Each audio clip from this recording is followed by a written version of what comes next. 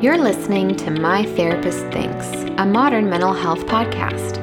We're your hosts, Andrea Bozia and Mary Beth Samich. We are licensed therapists with a passion for making therapy accessible, relatable, and relevant to your life. Let's get started.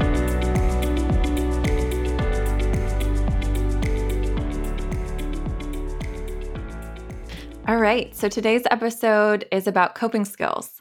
And I don't think many people realize at first that there are different types of coping skills. We're going to talk about 5 different types today. And I know that when clients come in and one of the most popular things they ask for is, I need help coping, right? Can I have some coping skills? Can you help me with that? And so I ask them, what are you doing? How are you currently coping with whatever's going on? And sometimes they'll give me really great examples, sometimes examples that are really not working, and sometimes there's no examples at all. But I will say, and Andrea, I wonder if this is true for you too, is that distraction is often the most common thing that they talk about. So distraction coping methods might include Netflix or Hulu, scrolling on our phones, video games, sometimes cleaning. Mm-hmm. So yeah, is that true for you too? Oh, yeah, totally. I'm a total cleaner when it comes to distracting. So I think we should talk about how distraction is helpful and how it has the major limitations as one of the 5 types of coping skills. Definitely. I think so too. So I think sometimes distraction gets a bad rap, like, oh, you distracted yourself. But really, it can be great for the short term because it gives you momentary relief. So if something is really, really bothering you, it takes your mind off it. And typically, it's easily accessible, right? So we can just grab our phones and look at something or go on an app and you can work it into your routine. So if you're a person that gets up in the morning and looks at their phone and starts going through their email and kind of like checks out a little bit, it's already something that you do. And we all do this in one way or another, right? Especially after a long day. Sometimes we just want to check out for a little bit. But I do want to make a difference between distraction versus mindful distraction. Because when we're mindfully distracting, these are activities that are intentionally moving your attention from something unwanted.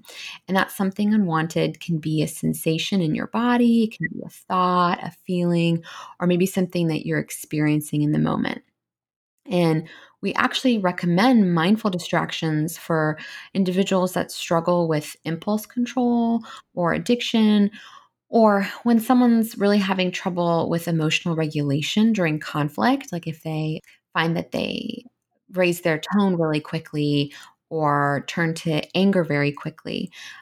If they keep coming back to a distraction when they're confronted by something that's really troubling, like a troubling urge, that can really help them kind of separate between this triggering experience and their urge. And always suggest kind of having a plan to do that. But yeah, so distractions can be really great. Right. I like how you point that out because I agree. I think they do get a bad rap for sure. But I would say, in terms of thinking of maybe, for lack of better terms, like the cons of distraction, right? The pros and cons. I would say that it doesn't really move the underlying energy out of your body. It placates it for the time being. So you're not really releasing anything in this process. You're distracting, literally distracting, maybe ignoring, and it might arise again, which I think is the risk that comes with distraction as a coping method. Definitely. I think what you're describing is like classic avoidance, right? So when we avoid, our senses essentially become muted and our body transitions to autopilot mode. So in psychology, we refer to this as a form of dissociation. So this is sometimes seems kind of like a scary word, like dissociating. It can get a bad rap too, but it's really our brain's natural ability to move away from difficult information in an effort to protect ourselves. And it's a real integral part of our survival system to overcome difficult things. In a lower degree of dissociation. Like you might do this when you're in a meeting and you have to give a big presentation and you realize you have to go to the bathroom and you really, really have to go, but you can't leave the meeting. So a part of your mind actually kind of shuts down that drive of that urge of needing to go to the bathroom so that you can complete the task at hand. So it might be a little silly example, but it's true. That's how it works. So it can really serve us in critical moments. But there are varying degrees of dissociation. And often when somebody experiences a big T trauma, which means something that's really negatively affected their life, from consistent physical or emotional abuse to experiencing a car accident, they can continue to dissociate to a greater degree when that dissociation no longer serves them in a new setting. Yeah, it's almost kind of like their nervous system becomes stuck in this protective mechanism. Yes, it becomes cyclical. Like we're in a loop that's hiccuping. I just quickly mention this because if you are an individual that's finding that you're leaning towards distraction a lot throughout your day, to maybe suppress some negative memories or thoughts or even physical sensations, it's really important to reflect how often you're doing this and what those memories might be, because perhaps it's time to get some support from a professional who can help you kind of integrate and metabolize the information that you're trying to avoid so that your mind and body are no longer really seeking that dissociation for comfort. Definitely. I think it's also a really unconscious process at times that people are just kind of leaning on these distractions and not even recognizing that it's something truly deeper that they might be avoiding, like difficult memories or sensations or big T traumas or even little T traumas. True, 100%. Yeah, so I guess we'll move into the next coping skill, the second one that we're going to talk about. And it's actually my favorite one, and that's emotional release. And this is the one that I really try to move my clients toward more of, because it actually moves that energy out of your body and releases it. So it releases the pressure and creates a shift. And it's especially effective for emotions like fear or anger that might manifest in really unhealthy ways, because we know through research that if we keep these really heavy emotions stored away in our bodies, it can actually result in health conditions or exacerbate them if it's left undealt with. So, what do I mean by emotional release? Like, what is that? Strategies like exercise, therapy, punching a punching bag, right? Yelling, maybe Hmm. screaming into a pillow, singing, dancing, vocal expression, crying, right? Would be emotional expression. And so all of those are examples of emotional release. Yeah, and I really like journaling as well, or just writing down what's bothering you, and then you can leave that where it is, or you can even light it on fire or crumple it up. So it's your choice. Yes, one of the things that I talk about a lot with my teenage clients is a rage page. And that is just kind of like a document on your computer or just maybe a page in your journal where you go at it. If you're super angry, you just write all the feelings you're having, what you'd like to say to that person you're angry with. And, maybe there's some colorful language in there, and that's okay because it's just for you and you're expressing and moving that energy out of your body onto the page or onto the screen. And then just leave it when you're done. And then maybe come back and read it and say, oh my gosh, like sometimes it's jarring, like how angry we truly were. And I find that clients can feel a little grateful that maybe they didn't express those emotions directly to that person, but had an outlet to kind of dump them instead. Hmm. Yeah. So, what are the challenges of emotional release? Because there certainly are challenges that come with every one of these coping skills. That's why they're hard for people to draw upon in difficult moments. So, I would say when it comes to emotional release, finding outlets that are accessible to you and realistic. So, for instance, if you don't have a punching bag at home, punching a wall is not an appropriate replacement for that. Or if you do, I mean, maybe finding a space that you feel comfortable having a good cry is hard because you don't live in a house where vulnerability is really encouraged. I see that a lot. So there are opportunities there, but you have to get creative to meet this need sometimes. And the more consistent you can stay, the better. So, for instance, scheduling therapy weekly or biweekly in anticipation of keeping up with this emotional release because it is a need and it's a very natural need, or maybe going to the gym 3 to 5 times a week so that you're regularly releasing all of that stored energy. Because the more regular and consistent you are, the less opportunity there is for those emotions to manifest and build. Because when they do that, you're a ticking time bomb. And that's when people find themselves in my office because, they've kind of exploded and are realizing like, oh gosh, like maybe I'm not very good at coping and maybe I need some new strategies. And it really is about consistency too. Yeah, I love that you emphasize that, because when we have a routine, we have something that we can come back to. We can rely on that, and we have something that works. Yeah, I'm going to let you take number 3 because I know you do so much cognitive work. So, number 3 is thought challenge. So, one of the ways that you can kind of regain some control with how you are feeling and processing things throughout your life is to increase your awareness of what you are thinking and then challenge those thoughts. So, our thoughts directly influence how we feel, and thereby they influence directly how we behave. And typically, we can't, when we're thinking about an emotion, like we're experiencing something that's difficult, we say we're so, so sad about something.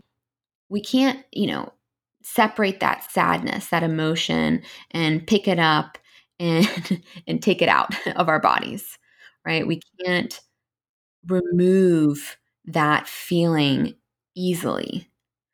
But by becoming aware of our thoughts, we have an empowering opportunity. We can challenge the thoughts that may have influenced the development of this feeling and recognize that perhaps these thoughts are maladaptive or they're not serving us. And we can change that more directly. So I always tell my clients, we can't control the thoughts we have. We have hundreds and thousands of automatic thoughts in a day, okay? And they just occur naturally. They're automatic, right? But we can control what thoughts we endorse. So, some of the strategies I suggest to clients is to notice when you're experiencing a mood shift and to ask yourself, what was I just thinking? Right? It sounds simple, but sometimes it can be a real challenge. But this requires you to pause and to acknowledge, something's different. What was I just thinking? And if you're having trouble identifying what you may have been thinking, you can ask yourself, well, what was I definitely not thinking? I like that. So, for example, that might be, you're hanging out with friends and maybe you start to feel self conscious and you weren't even aware of that shift until you started to feel that way. And you're trying to figure out, what was I just telling myself? Well, you probably weren't telling yourself, wow, my friends love me. I love being here. I'm so funny. Right. Um, and that can kind of lead you to what you may have possibly been telling yourself. Yeah. The other strategy that I like is asking yourself, what is the evidence for this thought? Is it based solely on my emotional reasoning? So, emotional reasoning applies that I feel it, therefore it must be true, right? I feel like an idiot, so therefore I must be an idiot. Or I feel like my friends don't like me, therefore my friends must hate me. Was there any evidence for that? Yeah, there's actually an exercise I like to do with clients to challenge that and create evidence. So it's a rational emotive behavior technique, which is a theory of therapy, and it's called the ABCDE technique. So it's easy to remember, but A stands for action, right? Like or activating event. So there was an activating event that kind of set this into motion. And then you jump over to C, and there was a consequence to that activating event. So at the party, someone says something to you, and then the emotional consequence might have been you feel rejected, right? But then you have to really focus in on that B in between A and C and say, what is the belief? What's the underlying belief? Is it that, they don't like me? Maybe that's what it is. Whatever it is, identifying that underlying belief and then creating evidence to challenge that belief, right? Well, if they didn't like me, I wouldn't be invited, right? Mm-hmm. Or they just spent all this time like telling me all these nice things, and we've been friends for a long time, and just whatever evidence you can come up with that challenges that underlying belief in order to create an effective new belief. So walking through these steps can be really helpful, and just breaking it down like that and recognizing what your belief is, what evidence you have to challenge it, and what a more effective new belief might be for you. Yeah, that's a great strategy. And it can really help gain some clarity in the moment. And by no means is this like a simple thing to just start doing. It's a straightforward approach, but it can be really challenging. So if this is something new that you're trying, I hope you give yourself some grace because our thoughts can feel, even though they might not be true, can feel very real. Um, so acknowledging that and being able to be like, am I disqualifying the positive a lot here?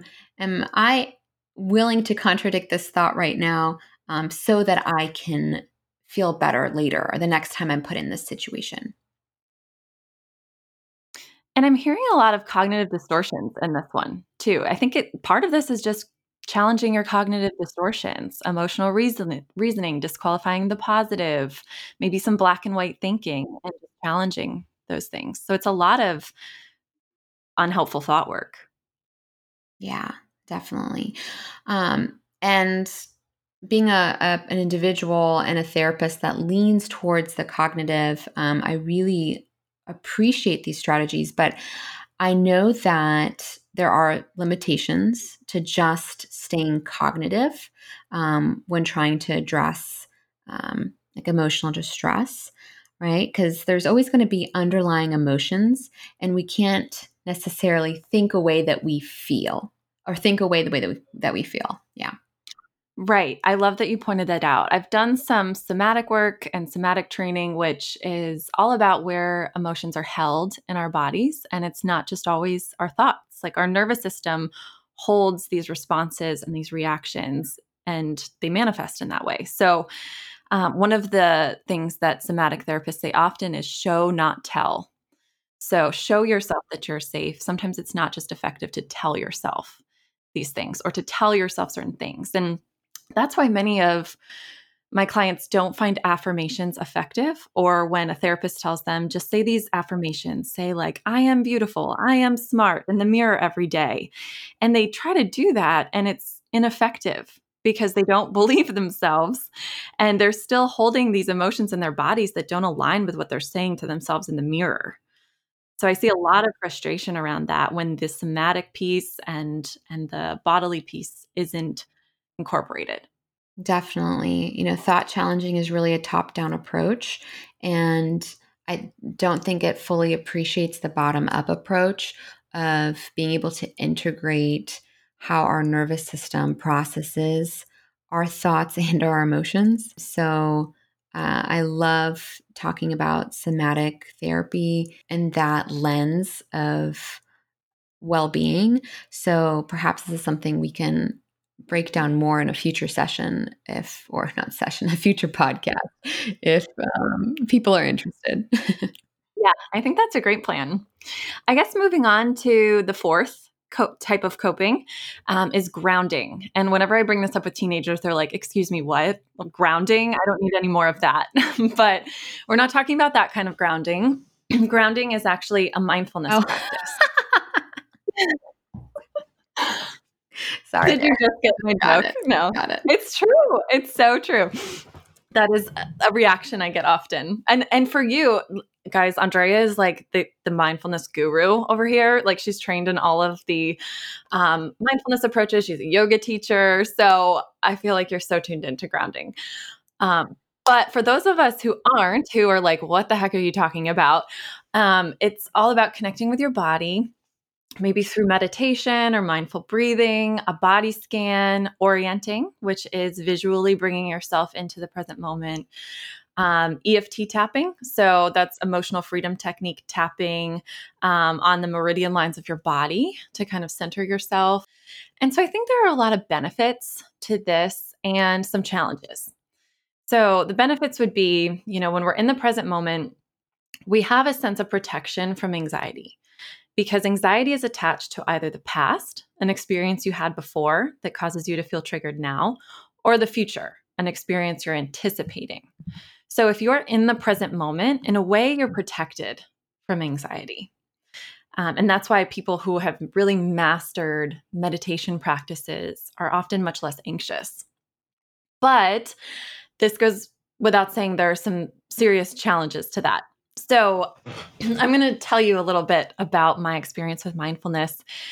When Andrea and I were at Columbia in our foundations class together, our professor would always ask us to start the class with a mindfulness meditation practice to center ourselves before going and practicing our counseling skills. And so we'd like sit in a group and she would lead us through and she would say, just focus on your breath. And if your mind wanders, just tell yourself, my mind has wandered, and then refocus on your breath and really connect to your breath. And here I am, super type A, Enneagram 3, in New York City, so overstimulated in an Ivy League program, pretty anxious, just in general, based on everything. And here I am sitting here trying to do this. And I'm like, my mind has wandered. My mind has wandered. My mind has wandered. And Andrea's probably over there, like super in her Zen breathing moment, but I'm not true. Yeah. I am sorry. I'm here struggling with this. And then I had to learn that it is just like a muscle, right? It's just like working out. It's just like building and training a muscle. The more you do it, the easier it's going to become and the stronger that muscle is going to get. And in this case, that muscle is your brain. So it really just takes practice and buying into it. And I can completely empathize with people who feel frustrated by trying to do this and not feeling that they're doing it well at first. It's especially difficult for people with anxiety or anyone who has any difficulty connecting with their body or slowing their racing thoughts, or even just leaning into it as a practice. I think some of my clients have said, like, it feels kind of like woo-woo for me. And if you haven't been exposed to it, I think that makes sense. But it's worth having an open mind about and really giving a try. Yeah, thanks for sharing that. I think that's a really relatable and honest story. And I've definitely been there too. My mind wanders a lot, especially when I'm in meditation. And something that I just want to share is that, and this really helped me through my meditative practices and journey, is that there's no wrong way to do it. You just like exhale and be like, oh, okay, well, what does that mean? But it's true.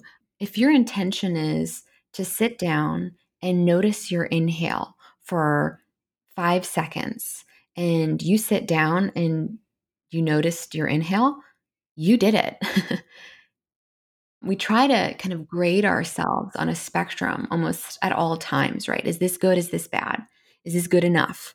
But knowing that you have the permission to release yourself from those expectations and that being is enough.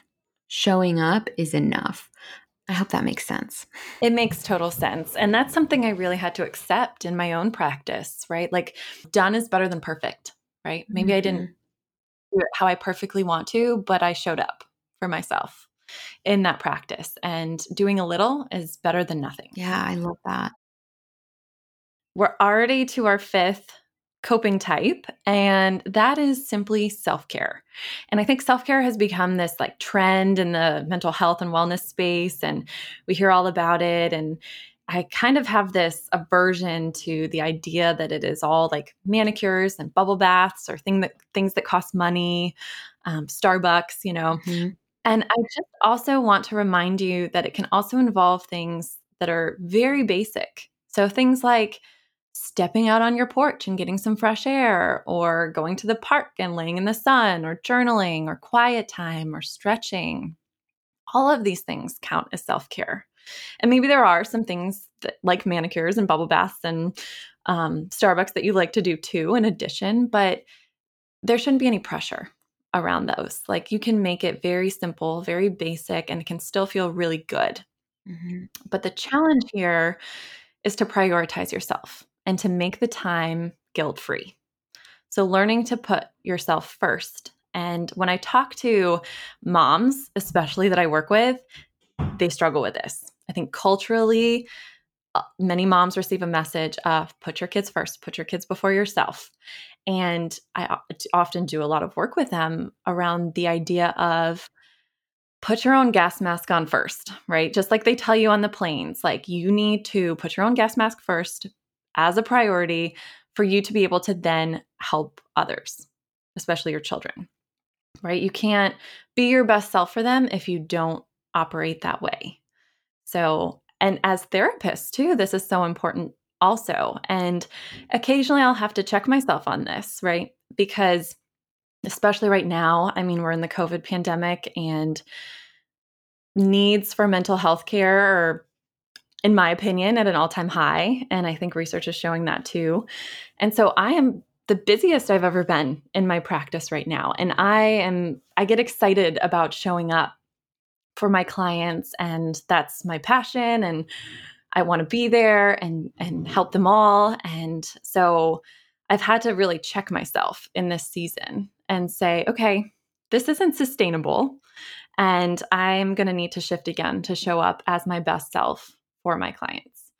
And I kind of have had that feeling and that thought throughout the past week or two, especially, and said, I think I really maybe need to take a day trip to the beach, or I need to schedule in a massage, and just kind of time block my schedule in a way that feels like it's supportive of more self-care for myself, so that I can be my best therapist self for my clients.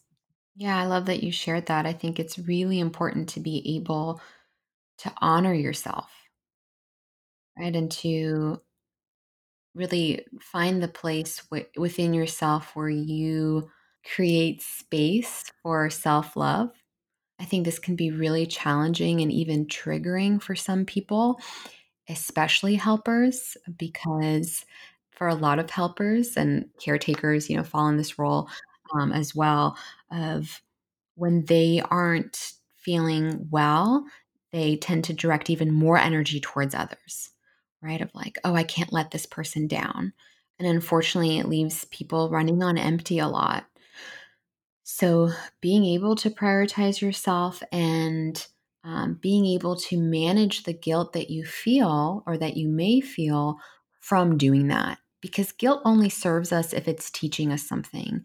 And if there's not a teachable lesson with it, we can allow ourselves to release it. And perhaps we release it with some of the ways that we discussed at the beginning of the podcast. And sometimes it's more appropriate to use one style over another, right? I think the more you get to know yourself and understand what may lead you to lean toward a particular style of coping, maybe out of these 5, the better you'll be able to gauge whether that coping style is actually benefiting you. So we really encourage you to find something that you haven't done before. Whether that's a grounding practice or challenging yourself to find new methods of emotional release, trying something new. And remembering that it's not a one size fits all approach, and that different styles work for different people. And it's often a learning process and a journey to figure that out.